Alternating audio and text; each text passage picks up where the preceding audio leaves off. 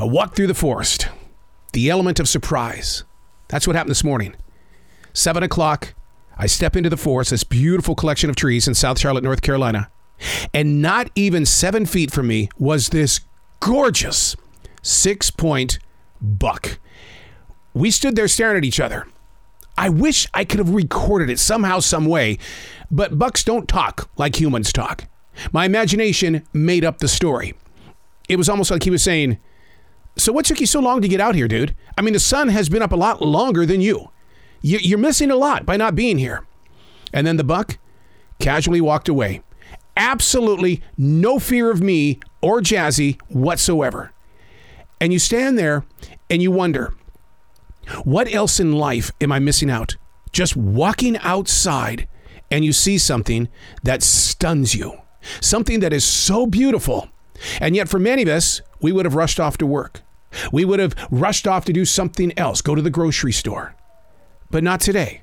I didn't want to startle the buck. 6-point buck. Hey, it's Arrow. This is The Choice. This is what I was writing while the sun was waking up on a brilliant new day. I start things off by asking a question. Why does it always feel better when we do things ourselves? From cooking dinner and, washing the car, doing things for ourselves. Try Googling that question and the page ends up on different stories not associated with answering the question. Why does it feel better when we do things ourselves?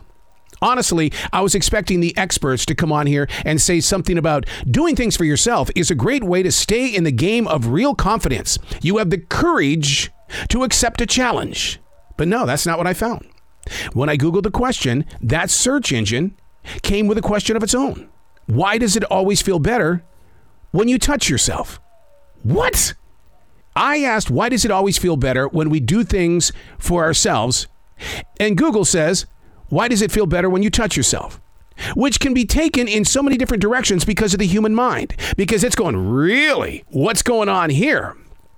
The more I tried to find the answer out to my question, the more AI technology put me in distant places.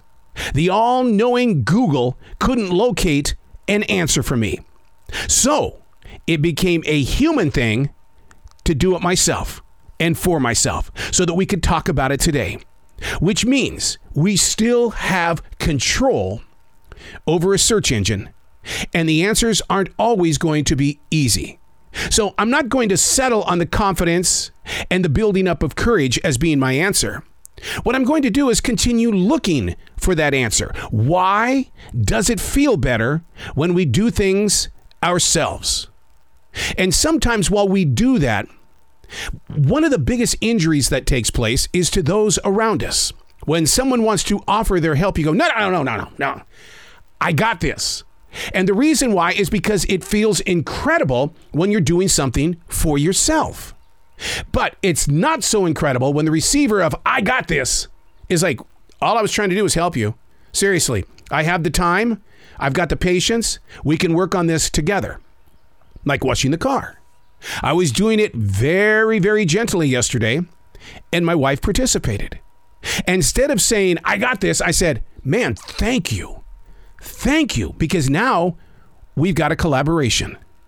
Learning how to work our way through those moments where we want to do something for ourselves without irritating those that want to help. Sure, at work, when you need help, it's never there. You could have a team of 40 people. Hey, you have a second to come help me? No, I'm good. And yet, in other moments, when we think we've got it by ourselves, we don't want people around us, but we do at work.